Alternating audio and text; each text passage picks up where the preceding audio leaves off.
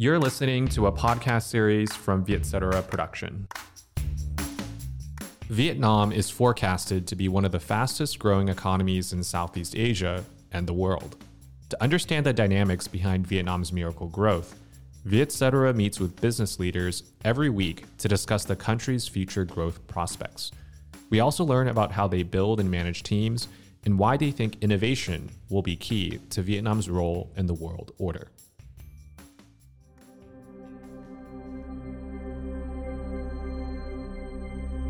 An ex-McKinsey consultant and an ex-Uber executive, today Xuem Dang is focused on scaling up Nano Technologies, a fintech startup he co-founded in 2020. Funded by various venture capital firms, including the famed Y Combinator, Nano's mission is to transform the way people get paid, empowering employees to receive their earned wages on demand, increasing their financial well-being, and bringing financial security, dignity, and savings to potentially millions of Vietnamese. Globally, tech companies are carving an ever-increasing share of the financial services value chain and are also creating new market structures in underbanked countries. Some traditional banks are fighting back with digital-friendly banking services that integrate digital payments, microfinancing, and robo-advisor services. In Vietnam, the landscape is also very competitive. E-wallet providers are competing against traditional banks who are offering their digital capabilities through partnerships with fintechs to launch innovative products. We asked Xuem about what niche Nano can supply to the market and why financial fitness of the Vietnamese population is his priority. But before we begin, we'd also like to extend a big thanks to our sponsors, health tech startup GeoHealth.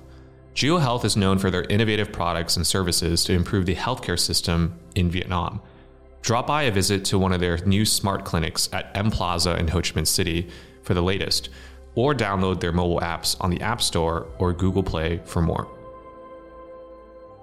What's up, guys? It's your host, Hao, here at the Radio Room in Ho Chi Minh City. We're here calling in for another episode of Vietnam Innovators. We're very grateful for your support and also for the support of our guests who are making time out of their busy schedules to be here. We're very grateful to welcome a guest that's been around Vietnam for many years, born in Vietnam, of course, went to overseas and has come back.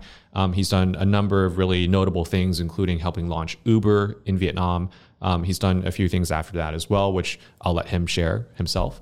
He's been a friend of Vietcetera for many years, and I remember meeting him probably 4 or 5 years ago when Uber also just launched in Vietnam, if I recall correctly. And haven't seen him too much since then. He's probably too busy working, as he always is known for his work ethic. But anyways, we're really happy to help welcome Xuem Dang. He is the founder of Nano Technologies, which makes its flagship product called Vui. We'll hear more from him about what that product is exactly and what Nano's up to and what his team's up to. But to kind of kick it off, some exciting news recently. I think most of us in the startup ecosystem know, Nano was one of 2 Vietnamese companies to be selected for the first time ever to Y Combinator, the very famous San Francisco tech incubator, which is known for starting companies such as Stripe and Airbnb and whatnot. And hopefully we'll see more of those success stories in a place like Vietnam very soon. Nano maybe being the first of those hopefully many success stories. Thank you for joining and taking time out of your day to join us, Xuem. It's an honor to have you on the show. And obviously, you don't make too many appearances these days because you're usually working, but people are very curious about what Nano is. So we want to hear it from you, not from anyone else. Welcome. Thanks a lot, Hao. You've been too kind. Also kind with your time and kind with your attention as well. Thank you for having me here. I think, I've been working for a while and a lot in recent years. And we had this project I've been thinking since end of 2019. I've been working in digital and in fintech and also consult banks a lot. And so, this idea came in 2019, end of 2019, when I want to build something new. But then I wanted it to be the overlap of, number one, some business model that I'm good at. And then the second is actually having some impact on the life of the underprivileged people in Vietnam. And, working in bank, I've seen there's a lot of underbanked population being purely exploited by loan shark and payday lenders, right? Whereas there's a better model that could serve their need at the same time helping companies who employ them become better. And so, yeah, we came up with the idea of Nano in the end of 2019. And so we started working on the idea ever since. We raised for the first round of funding during the pandemic, April 2020. Thanks to the trust of the investors that we got some capital and a very, very good team to start up. So what is Nano? Nano is simply a payroll product which help pay employees on demand basis instead of the monthly pay cycle, which is quite conventional in not just in Vietnam but in Asia. Now, in country like US or UK, since the 70s, employers have paid their payroll workers on a bi-weekly basis, right? And I've seen that in those countries, even the personal financial product penetration is over 100%. Like everyone having credit card, everyone having a bank account, kind of fulfilled by bank. There's a big, massive payday lending industry that prey on people's life. And when I reflect back in Vietnam, I say, oh wow, it's pretty much the same thing. And then banks in Vietnam like to serve the middle class and above. I mean, there's nothing wrong with it. It's basically the economic model. That's how it works. But then leaving tens of millions of working class Vietnamese kind of exposed to the informal financial sector, and some of them are not good, right? You can see on the media, even the television, that payday lending or loan shark preying on like workers, whether in factories, on supermarket, or nowhere else, and then they're charging like 500% APR, which is crazy, right? And I think that must be something be done about it. So basically, we just build this product. We work with employers, help them, pay the workers anytime that the worker feel like, right? What we call the power over pay, helping address what we call the monthly recurring cash need of the low-income workers, and at the same time help those employers drive better retention and employee morale. Again, this is not a new concept, but the way we do it is completely new, and so it's kind of a novel thing in the market, which I think probably takes some time for the market to absorb it. Yeah, I mean, you guys are coming in and really disrupting in a good way value on both sides of the equation, the supply and demand side. All the manufacturing and kind of labor demands that are happening because people need. There's only 100 million people in Vietnam, right? So, but at the same time, I think the labor market here has been conditioned to believe that this is like the only way. Yeah, so it's great to hear that a solution is coming to hopefully.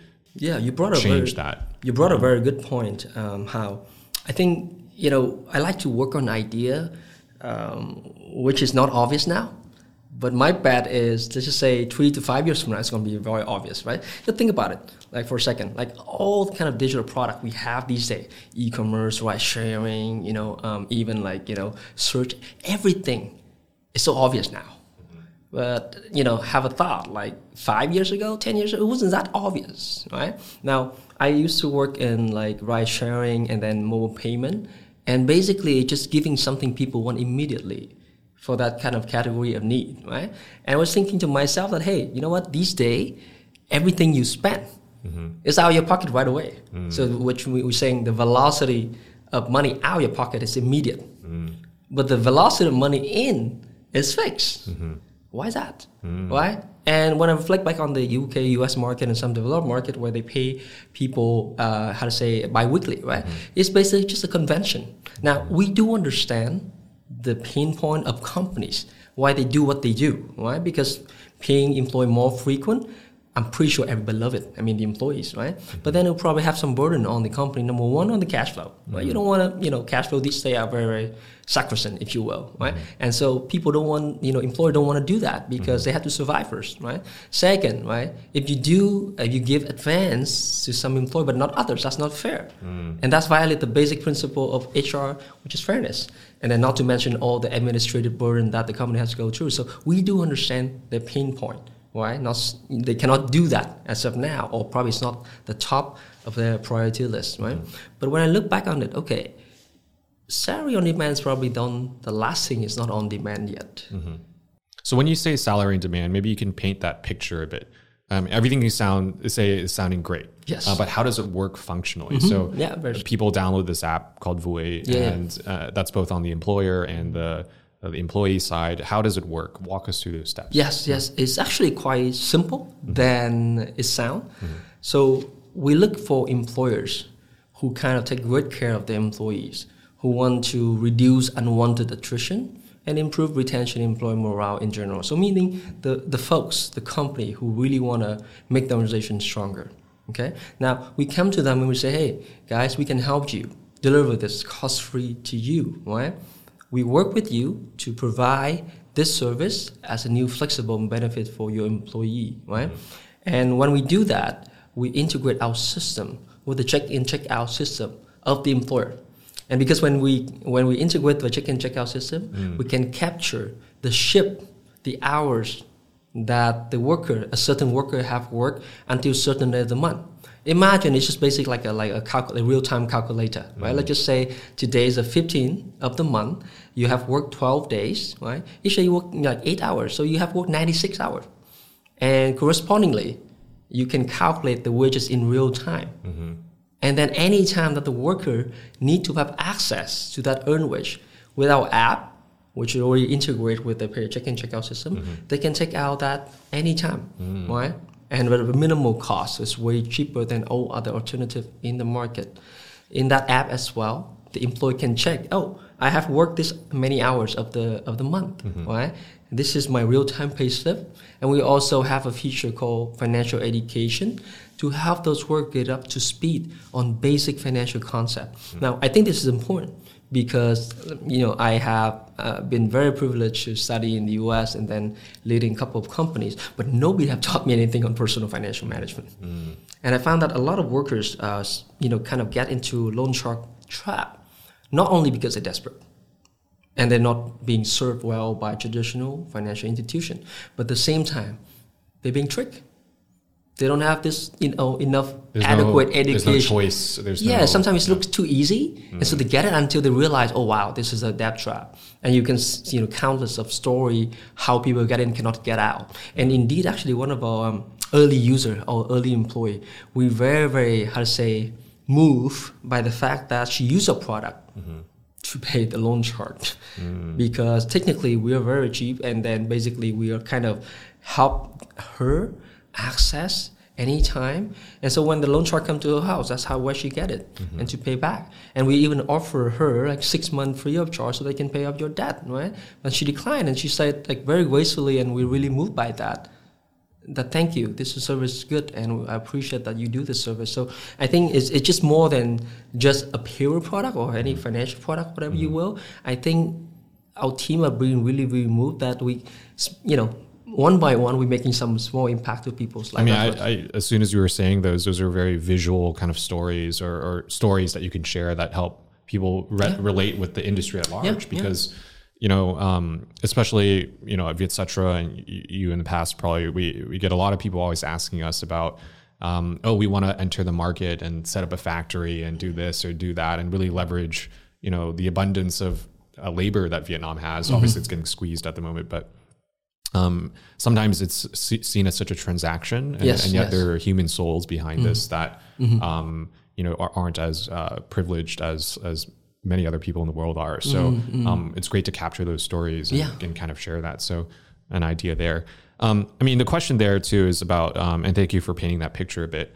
How do you guys make money exactly? Are you guys charging the companies for like a subscription basis? Maybe they have thousands of employees and you charge $1 per month or whatever it is. Right. And then, or do you guys charge the kind of user for, I'm guessing it's like almost like a cash advance in a way. I don't know how it works exactly. Yeah, let me share with you a couple of points. So the first thing is this is not a completely new model in the world, right?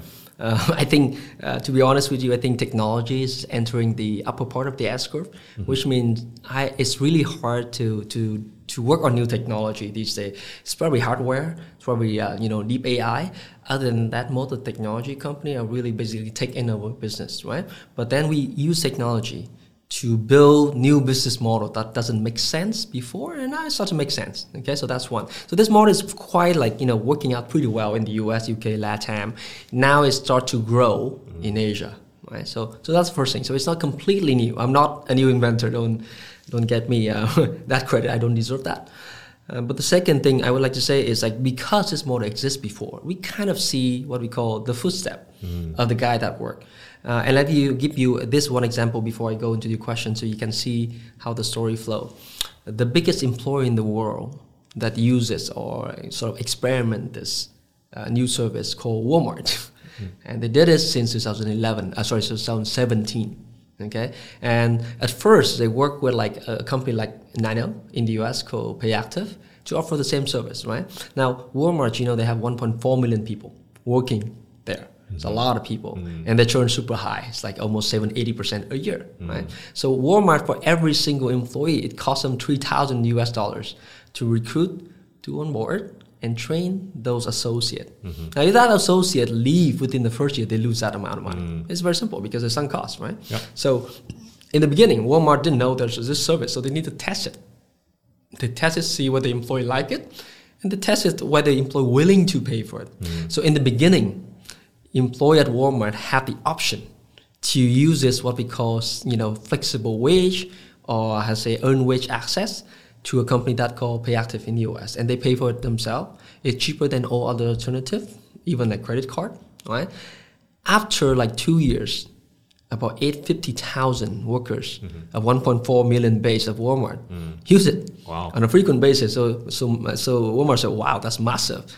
And so they work with Harvard Kennedy School to do a research and on treatment group, which is the folks who use the service at Walmart, and the control group, well, the folks who are not using that at Walmart. And they see the retention change by 30%. And that means Walmart saved $100 million a year by just doing that. Yeah. No pun intended, but Walmart is a very cost-conscious employer. And they now make it free for employees to do it. So they turn a kind of voluntary, optional kind of benefit to employee to paying that as an official new benefit that employee got covered for it 8 times per year. So when I look at that example, I say, okay, wow, that is really interesting. Now we do know that in any kind of, not just in Vietnam, but any B2B market, it will take time for our product to get in, the daily life, people understand what it is. So right now we're charging the employee a very, very nominal fee, very small. I can tell you like 100, we allow employee to have access to 100K, like literally pocket money, so you can go to the wet market to buy it as cheaper than all alternative. We charge them now, right? Later on, we really want to prove to the employer, hey guys, you can see that your NPS of your employee really improve. You can see a marked difference in retention in your employee cohort who use it versus not using it. And I can calculate the bottom line impact for your company. And I do hope that you're going to share that cost of this service, either partial or full with your employee. And actually the good news is actually some of the employees we're talking to, they express that kind of intention too. They say, okay, we work with you on a pilot. So because this is a new service, we always have a 2-month trial pilot with a subset of employees in any given company. It's free for everyone, right? And we only roll out if, number one, like more than 50% of the employee use it. 2, people like it, meaning the NPS above 70, right? And then obviously the SLA and the operation need to meet the standard. But basically it's 2 months free for everyone. You like it, you use it. You don't like it, you can opt out, right? So we create a kind of risk-free kind of engagement for the employee and employer to kind of start to adopt this idea. Fantastic. I mean, it sounds like you obviously learn from case studies, but implementation and continued implementation. Nano's only been around for less than a year now. I mean, my next question for you is, in real life application, you've probably encountered this before. You mentioned you worked at McKinsey, working for banks and finance corporations. Right. But more recently, you also worked for Uber for a few years. And there you probably encountered that situation many times where young, old riders and whoever, especially motorbike drivers and car drivers, they partners, I guess you would call them, right? They probably requested payments all the time, but you guys had this built-in traditional system you pay out at the end of the month or whatever it was. What was the demand like at a company like Uber in terms of these flexible payment schedules, and why weren't you able to accommodate that? Why were you able to maybe? Right. I think you brought up also a very interesting point here. I like to say this in 2 parts. And it's actually very, very interesting dynamic within the 2 parts. The first part was when we launched Uber here. Because of the way that Uber Global function, we don't take cash. Okay? Oh, right. Yeah. The good news is actually Uber, we really honor commitment to our driver partners. So we actually pay exactly, on Tuesday every week. So it's weekly pay. It's better than monthly pay, right? But the second thing we realize that a lot of workers, drivers, partners, they have a lot of expenses to cover. Gasoline, sometimes the motorbike break down, they have to eat too, and all that stuff. And so after that, we implement cash. Because the moment that, for example, you're having a ride, right? Basically, pay cash, they can take it right away, right? And they will pay us back the amount they owe us, right? And we see a marked difference in engagement, right? Compared to the global average. Yeah. Basically, if you think about it, right? Sometimes as global company, you have global way, but it doesn't have to be super local, if you will. So I think that really, really worked. It means people like to get paid daily. Now, the second piece, which is, on the other hand, is we see that actually a lot of traditional workers, they're moving from traditional sectors like retail, manufacturing, construction to become drivers. And we do have a lot before, And I think for now, no longer Uber here, there's Grab here. Just check in with the Grab folks or badminton. You see a lot of part-timers, and you can see a lot of actually ex-full-timers, working supermarket and factories. Now they do gig economy. And the reason, many reasons for that. Again, gig economy work is super hard. You got to be on the road most of the time. But what you get in exchange is number one, sometimes higher, not too much, but higher than what they have earned before. But you got flexible schedule, you got flexible pay because or if you will, on demand or daily pay, right? And a lot of people, especially who kind of struggling with not just like monthly cash flow problem, because they don't have a lot of savings, even daily cash flow problem, that is actually meaningful.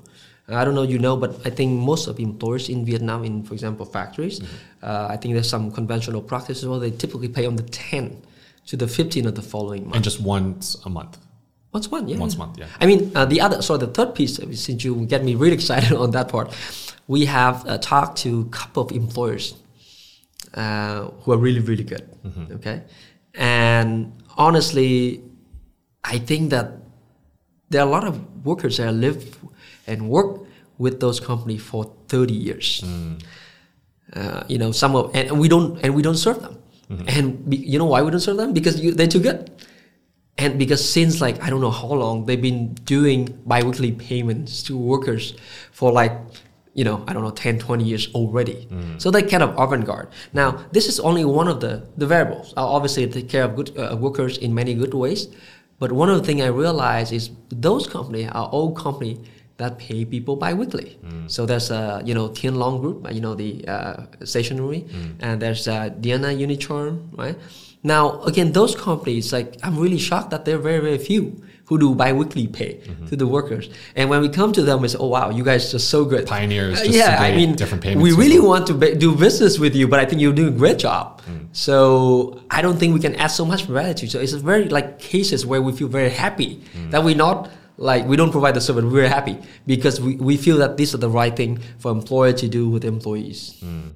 That's amazing. And it's great to hear that, in practice, you've seen it happen at Uber. It happened, I'm pretty sure there's more, but very few. Chỉ với 20.000 đồng một tháng, tương đương một ổ bánh mì, bạn có thể giúp duy trì hoạt động của chương trình như chưa hề có cuộc chia ly. Hãy tham gia chiến dịch bánh mì nối yêu thương tại app của ví điện tử Momo. I don't know if you saw, but before this show, I shared with our network, my LinkedIn and all that you were coming to the show. Oh, really? And a lot of people, I do that all for every show. It's no surprise. The listeners know this. I kind of put a teaser out there like, hey, person X from person, X company is coming on the show. Drop us your questions in the comments. And obviously a lot of people follow you, it sounds like, and obviously have known Uber and what you've done. So we got quite a number of questions. Okay. And so we're going to share some of them with you. But I'm not going to be telling them to you. We actually asked these people to call in. Okay. So they're gonna read these questions over the air. Are you for real? Yeah. Here's the first one. Okay. As a new errand, how are you building consumer trust and brand awareness? Yeah, new entrant. I think that's what they said. So obviously, super new product. I mean, you obviously can run sales and hopefully build trust with people directly. But when they see you, what are they thinking? How do you build that trust? I think that's a great question because honestly, I don't know the answer myself. I can tell you what I think. So the first thing is, because the question, there's two parts, right? How do you build trust? And then like as a startup too, right? And so let me answer the first part, which is on the startup first, and then the trust part second. In Y Combinator, there's a mantra that when you're a startup, right, you got to do things that don't scale. So when we're talking about startup, everyone scale, growth. But YC, they taught us, or they share with us that, hey, don't do things that don't scale. Because if you try to scale too fast before you understand what the problem you're solving, how you add value to customers, you're going to overlook those things, right? And let me give you a very specific example by do things that don't scale. Okay, so we work with a couple of top retailers in Vietnam for this service, right? And you know that retailers sometimes they distributed all over the country. Okay, now when we start, we have limited resources. When we run the pilot, we can come to the store and help communicate this new service, new benefit to the employees one by one, right? But imagine, let's just say we have a client that have 20 stores in 4 cities, and we're a startup, we have 20 people. How do we do that? So we're thinking, okay, well, let's do Zoom training and all that. I mean, everybody's Zoom these days, Zoom doomsday, because everyone is Zoom. But then I realized that, even my team, after a while doing it, they kind of like to talk to the users. And because number one, when talking to user, you feel that, okay, you're actually helping them. A connection. Just for example, the story I just mentioned to you, my team member almost cried when she heard that. Because she was, just basically a cash advance product. What's new about it, right? But then when she talked to the user and understand the impact we make on those people's life, and they decline our offer, promotion, right? It's really a shock to her. And then when I heard that story, oh my God, this is pretty amazing, right? The second thing, so talking to users is very important because we have kind of two-way communication and the feedback to the product. So in the beginning, definitely we have to do that. And by the way, the more places we go, we kind of hear about that more stories. So it's also a morale boost to us in that sense. So so the first thing, do things that don't scale. We kind of help client one by one, is because it's also by that process, it helps us become better and the product become better. That's the first part. The second part was, how do you build trust? Honestly, I have a pretty pessimistic view about trust in Vietnam market because there's so much ad and so much fake things going on, and kind of consumer trust get eroded over time. So honestly, I don't have a good answer to that in the sense, how do you build trust? We take the approach that we want to overserve any client. And that sounds very cliche, but I can give you one example too, right? So our product work is we have to integrate with the check-in, check-out system. Now, what if the client doesn't have a check-in, check-out system? We have built for them. We built it for them. Wow. I mean, we don't get paid for that. Yeah. Some people say, oh yes, you stupid, don't do that, and all that stuff. But we feel that, and I think we also being selfish because we feel that a lot of employees don't have that either. So it's not like we're helping one employer or one client. We're helping them because it's good for the business, and it's also help build the trust. But at the same time, we're also solving a larger, problem exists for a lot more people. So again, I don't think there's any shortcut. I think in B2B, I'm learning it myself too because I'm new to this. I used to be in B2C before. I think the trust equation taken from a playbook from McKinsey before is the following. So trust is actually, at McKinsey, we call it CRIS, C-R-I-S. Okay, so what does it stand for? It's like an equation. You had credibility times reliability times intimacy over self-orientation. Okay, so what does that mean? That means you got to be a guy who can do your job. Means C times reliability. When client call you, you be there, right? Times intimacy. You got to be close to them as human too. Over self-orientation, don't be a dick, right? And so that's how we build trust. And honestly, I don't think there's any shortcut to that better. That's a fantastic equation. I think it's not a science, but it's also not art. I think you have to balance it out a little bit, and there is no correct answer for sure. I mean, I think a lot of these people that you're talking to, obviously too, they're not they're your everyday kind of person. They're not like scientists or rocket ship builders. They're just everyday people with everyday problems. So you need to communicate one-on-one with them, people to people, diplomacy, whatever you want to call it. I think that's very key. I mean, this is more of a kind of a shorter question to kind of sum it up. I mean, do a lot of these consumers or users of the product, do they think it's like too good to be true kind of thing? Is it when they look at it, they're like, oh, that's so new, like I'm confused kind of thing? There's a lot of learning we have along the way, I would say. I think the first thing in startup is very typical in startup is you never know how your user is going to use or perceive your product. Okay, you're going to have a lot of good surprise and bad surprise. But the key message here is your theory is only good on paper. Probably, if you're good, you probably right 60-70% of the time, but you never right 100% of the time. So for us, what we find is interesting is the following. We thought this is very new. You gotta really communicate a lot to employees, like really walk them through how to use it. And because we're serving a lot of working class people there, and don't get me wrong, we're serving a lot of like auntie too. It's just not like folks who are like young working in the supermarket. We serve people with dumb phone, and then the first thing they do is buy the new phone, smartphone, to use us, and which is really encouraging to us. But yeah, we serve a wide range of ages. So that's what we don't expect, right? The second thing we don't expect is actually we don't, the workers, the employee, they don't need a lot of training to use it. They get it right away, right? So that's the second thing that we learn. The third thing that we learn is actually when it comes to cash need and very basic cash need, it could be any time. So we get like people withdrawing like at 4 a.m. and we call up, interview the folks. Why are you doing And they say, oh yeah, you know what? This is day 26 of the month. I have 100,000 in my pocket. Payday is like 15 days later. I need to go to wet market and buy something for my family. Wow. And that's kind of thing is, I go back to the point, I do think that don't scale. You got to talk to your users.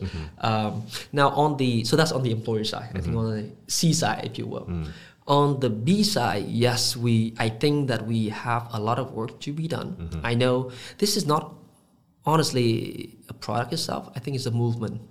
And I think we hope to be a catalyst for change, that trying to get more employers involved in this movement to make sure that, okay, well, you can create a better organization that treats your people way better than you can afford to, but you don't know about it yet. And I'm pretty sure there are reservations, there are doubts. And go back to the trust point you mentioned. We gotta build it one by one. I think a lot of companies, especially developing worlds, the past 30 years, Southeast Asia especially has grown so quickly, but they've gotten used to this idea, and it's not a fact, but more of an idea that talent and labor is disposable because there's just so many people, right? And they're willing to work for low wages, generally speaking. So now, obviously, Vietnam's at this inflection point where wages are rising, competition's going really high, and you probably know this too. The turnover rate is massive. You offer 10% above what the other person, even 5%, they're going to move. So how are you going to keep them? So I think you guys hopefully will be entering at the right time in terms of solving both kind of sides of the problems for both people. On the consumer side, you mentioned the example of someone just having 100,000 in their pocket and they need to go to the wet market to buy something for their family. What kind of amounts are they withdrawing? Are they after one day are they withdrawing? After 2 weeks, after 3 weeks? I love to talk about more data points, man. Our median ticket size now is 300,000. 300,000. That's a median ticket size. So there's basically a median and mean. Median is like the middle point. Mean is the average. Our average is about 700,000 dong. And so you can see from that, we more like a payment company and like mini payment. So I mean, some shameless plug here, but Nano there's some meaning to it, right? Oh, small bits. Nano is very small, which is one because we do very small thing like that. But I think it also stands for another thing, which is, it's very small. You cannot see it, but it doesn't mean it doesn't exist. Yeah. So that's what it really means. Our product called Vui, meaning in Vietnam, little joy. It's like giving a little joy to the working class people. Yeah, so our ticket size is super small. Sometimes we get questions from like investors, sometimes like from the market, like, hey, why are you doing this? Are you collecting dime? Like literally nickels and dime, right? But again, it's a second business, right? We hope that we can have more adoption over time. And we believe that the trust we build with the employers and the employer are there to stay. And that's why we need to do a good job. It's almost like your best friend, like hey, like here's an IOU kind of thing. And, they're going to be reliable, hopefully, and pay you back and kind of thing. Because I can tell you this, right? And this is pretty sad fact, though. Imagine if you're working in a factory, and let's say you're earning like 6 million dong, Vietnam dong a month, right? That is barely subsistence level. How likely are you going to earn like 1,000 5 years from now? It's pretty sad, but it's true. Does it not happen? Like, what ranges of salaries? Like you mentioned, somebody been working at a company for 20 years, but like, what are they making after 20 years? Yeah, we primarily serving folks who earn less than $15 million per month. Because I believe once you earn more than that, there's plenty of option available to you, right? Then you don't have to use us. It's fine, right? We want to serve where we have the most impact. And so we feel that, a lot of workers, and especially in factories, for example, there are a lot of informal kind of channel like loan shark and all that. And that's sort of like preying on them all the time. So we just hope to be a better option that is available to them whenever they need it, okay? This is an option. This is not obligation. Only come to us when you really need it, right? Oh, sorry, you said like one of the surprising insight in the previous question I forgot to say is that a lot of people, when they think about this, they become more conscious of what they do. We do have questions from employers like, hey, what if like my people using this to gamble? What if they do this to drink, whatever, bad thing, right? Because they have access to their earn wage, and so they will not do budgeting and all that stuff, right? That could be bad for the future. I found that's actually not true, and it's just not from the experience in Vietnam. I actually call people who do this similar business in other market like England and the US and Mexico. What I found the following, actually very psychology basic, but I want to tell you, when people use it, they feel this is the money, and it is their money. When you swipe your credit card, it's not your money. So sometimes you have some sort of reckless behavior because you can swipe and you don't even care. But because you see the number of ship, you see the real-time pay slip, and you withdraw, obviously now we're not an NGO, we need to charge either the employee, they think twice about spending that. Okay? So it's a kind of like psychologically deterrent in their head that, okay, well, I'm going to spend this on things that most necessary. The second thing is, yes, how do we solve the gamble thing and all that stuff, right? Honestly, I think a product is just a product. It's a tool, right? Any kind of product will have people, good user and bad user.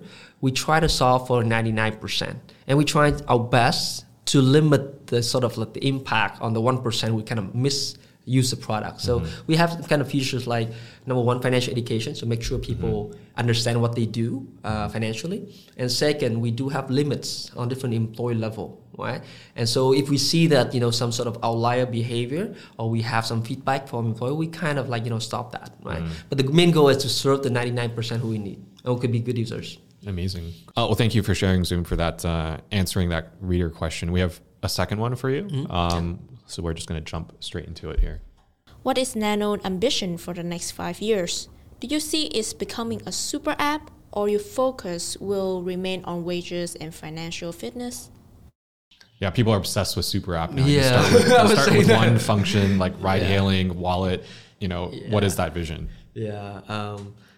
The first answer I have is I honestly have multiple vision. I don't have one right now. I think we're probably not going to do the coolest thing as super app. Just a sideways explanation. I think digital also disrupt distribution a lot. But the fact about digital distribution is winner take most. Like, for example, right? You don't buy from 20 e-commerce apps. You buy from one or two. Meaning, naturally, for those marketplace or super app, there's only one or two that finally survive, right? I don't think we have a chance, right? So I can cross that out.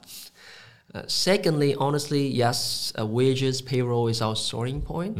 I think we're more leaning toward, supporting the employers in the future.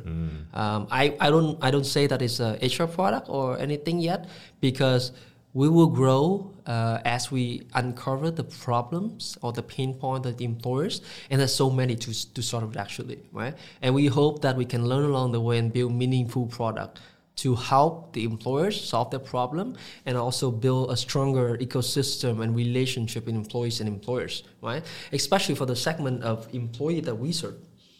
There's always a distance between, if you will, the management and the floor workers, right? And I feel that can be, that gap can be narrower over time. Now, how do we use technology? How do we use different kind of product knowledge to, bridge that gap? I don't have the answer right now because, again, I'm a startup guy right now, so I need to survive first. And we need to make sure that the vision we have, at least for this product, gotta work first. So, sorry to disappoint you in that angle, because again, when you run a startup, you will think about that survival question all the time. Yeah. But yeah, we do see a lot of problem and pain point that we're very excited to solve in the coming months and years. Excellent.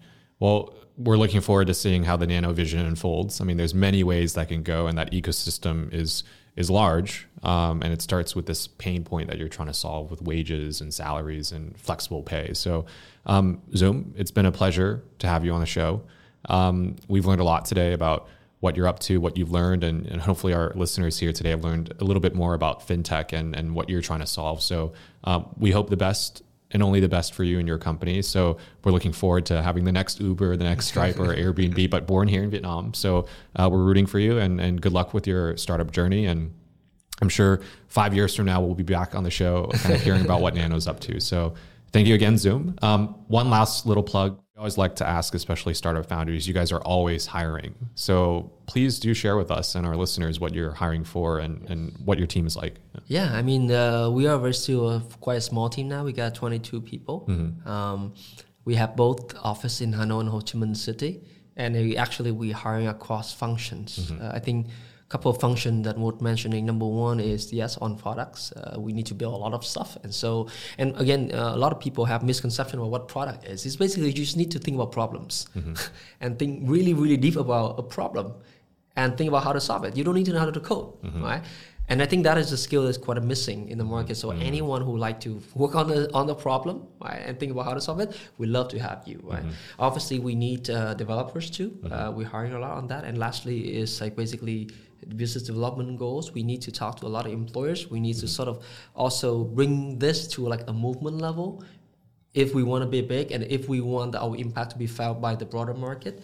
And so, yeah, those are the 3 roles that we're looking forward to have a lot of interest from you guys if you have time and interest in that. But again, my comment is startup is hard. It's really hard, and it's kind of, I would say, wow, is a lot of pain. And so, no, seriously, I mean, I can claim I ran startup before, and I can tell you, this like, is the hardest one. It's really difficult. Yeah. And so, don't apply to startup if you don't understand the trade-off. You gotta really, really be, I would say, not just passionate, but you gotta be really committed and persevere. And like sometimes you like, really, okay, I will take another. That works. Because I know my goal, I know my team goal, and I think that's a goal we're striving for. Unless you have the mentality, it's going to be very, very tough. So it's rewarding too, though. Yes, not just I mean, challenge. I always tell my team and tell myself that I won't have any problem with this startup fail because we actually, the first one, got started on solving this less sexy problem, but it's meaningful to a lot of people out there. I forgot to tell you, one of the main reasons I started this is I worked with a lot of drivers before Uber, and some still recognize me along the way, and some of them too said like, oh, before, thank you for giving me a working opportunity. Now, I know that Uber did not pay a lot for the drivers, but a lot of people, imagine they don't have a second piece of income, and they try to survive. And so just people need works. And those people kind of now, before they have that kind of work, they can make extra income. That's meaningful to them a lot. So that really, really hit me personally. And so I built this business because I know, okay, it may fail. I mean, the chance may fail will be very high, but I wouldn't regret doing this. Amazing. Thank you for sharing that, Zoom. And, today we've run out of time for this podcast, but thank you for sharing your insights. I know out of a very busy day. Before we conclude today, do you have any other last comments that you would like to share? I think thank you for having me here. I think it's always been a pleasure, not just with you, but also in Vietcetera. I just want to say that I have been your reader for quite a while. Not to say I'm the show, so I gotta say that, but I came my education from the US, and I used to be exposed to media that is very thought-provoking or culturally distinctive.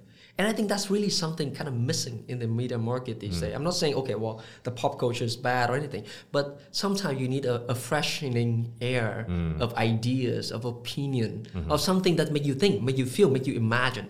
Right? And thank you for making this happen. Well, thank you. It's only because we have guests like you on the show. So Zoom, we really look forward to hearing more about Nano over the years to come. And we hope that you guys will be one of the landmark startups to make Vietnam the next destination for startup investing and stories. So thank you again, Zoom, for joining on the show. And we look forward to having you back. Yeah, thank you, Hao. It's been a pleasure.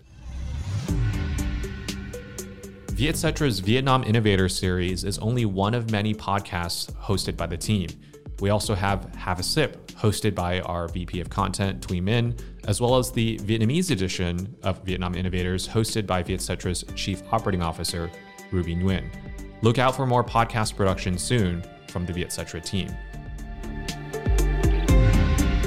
You can also check out the video version of this podcast on our other platforms such as YouTube and Facebook. New episodes are out every week, so don't forget to subscribe to Vietcetra's Spotify, Apple Podcasts, and YouTube channel for more interesting content.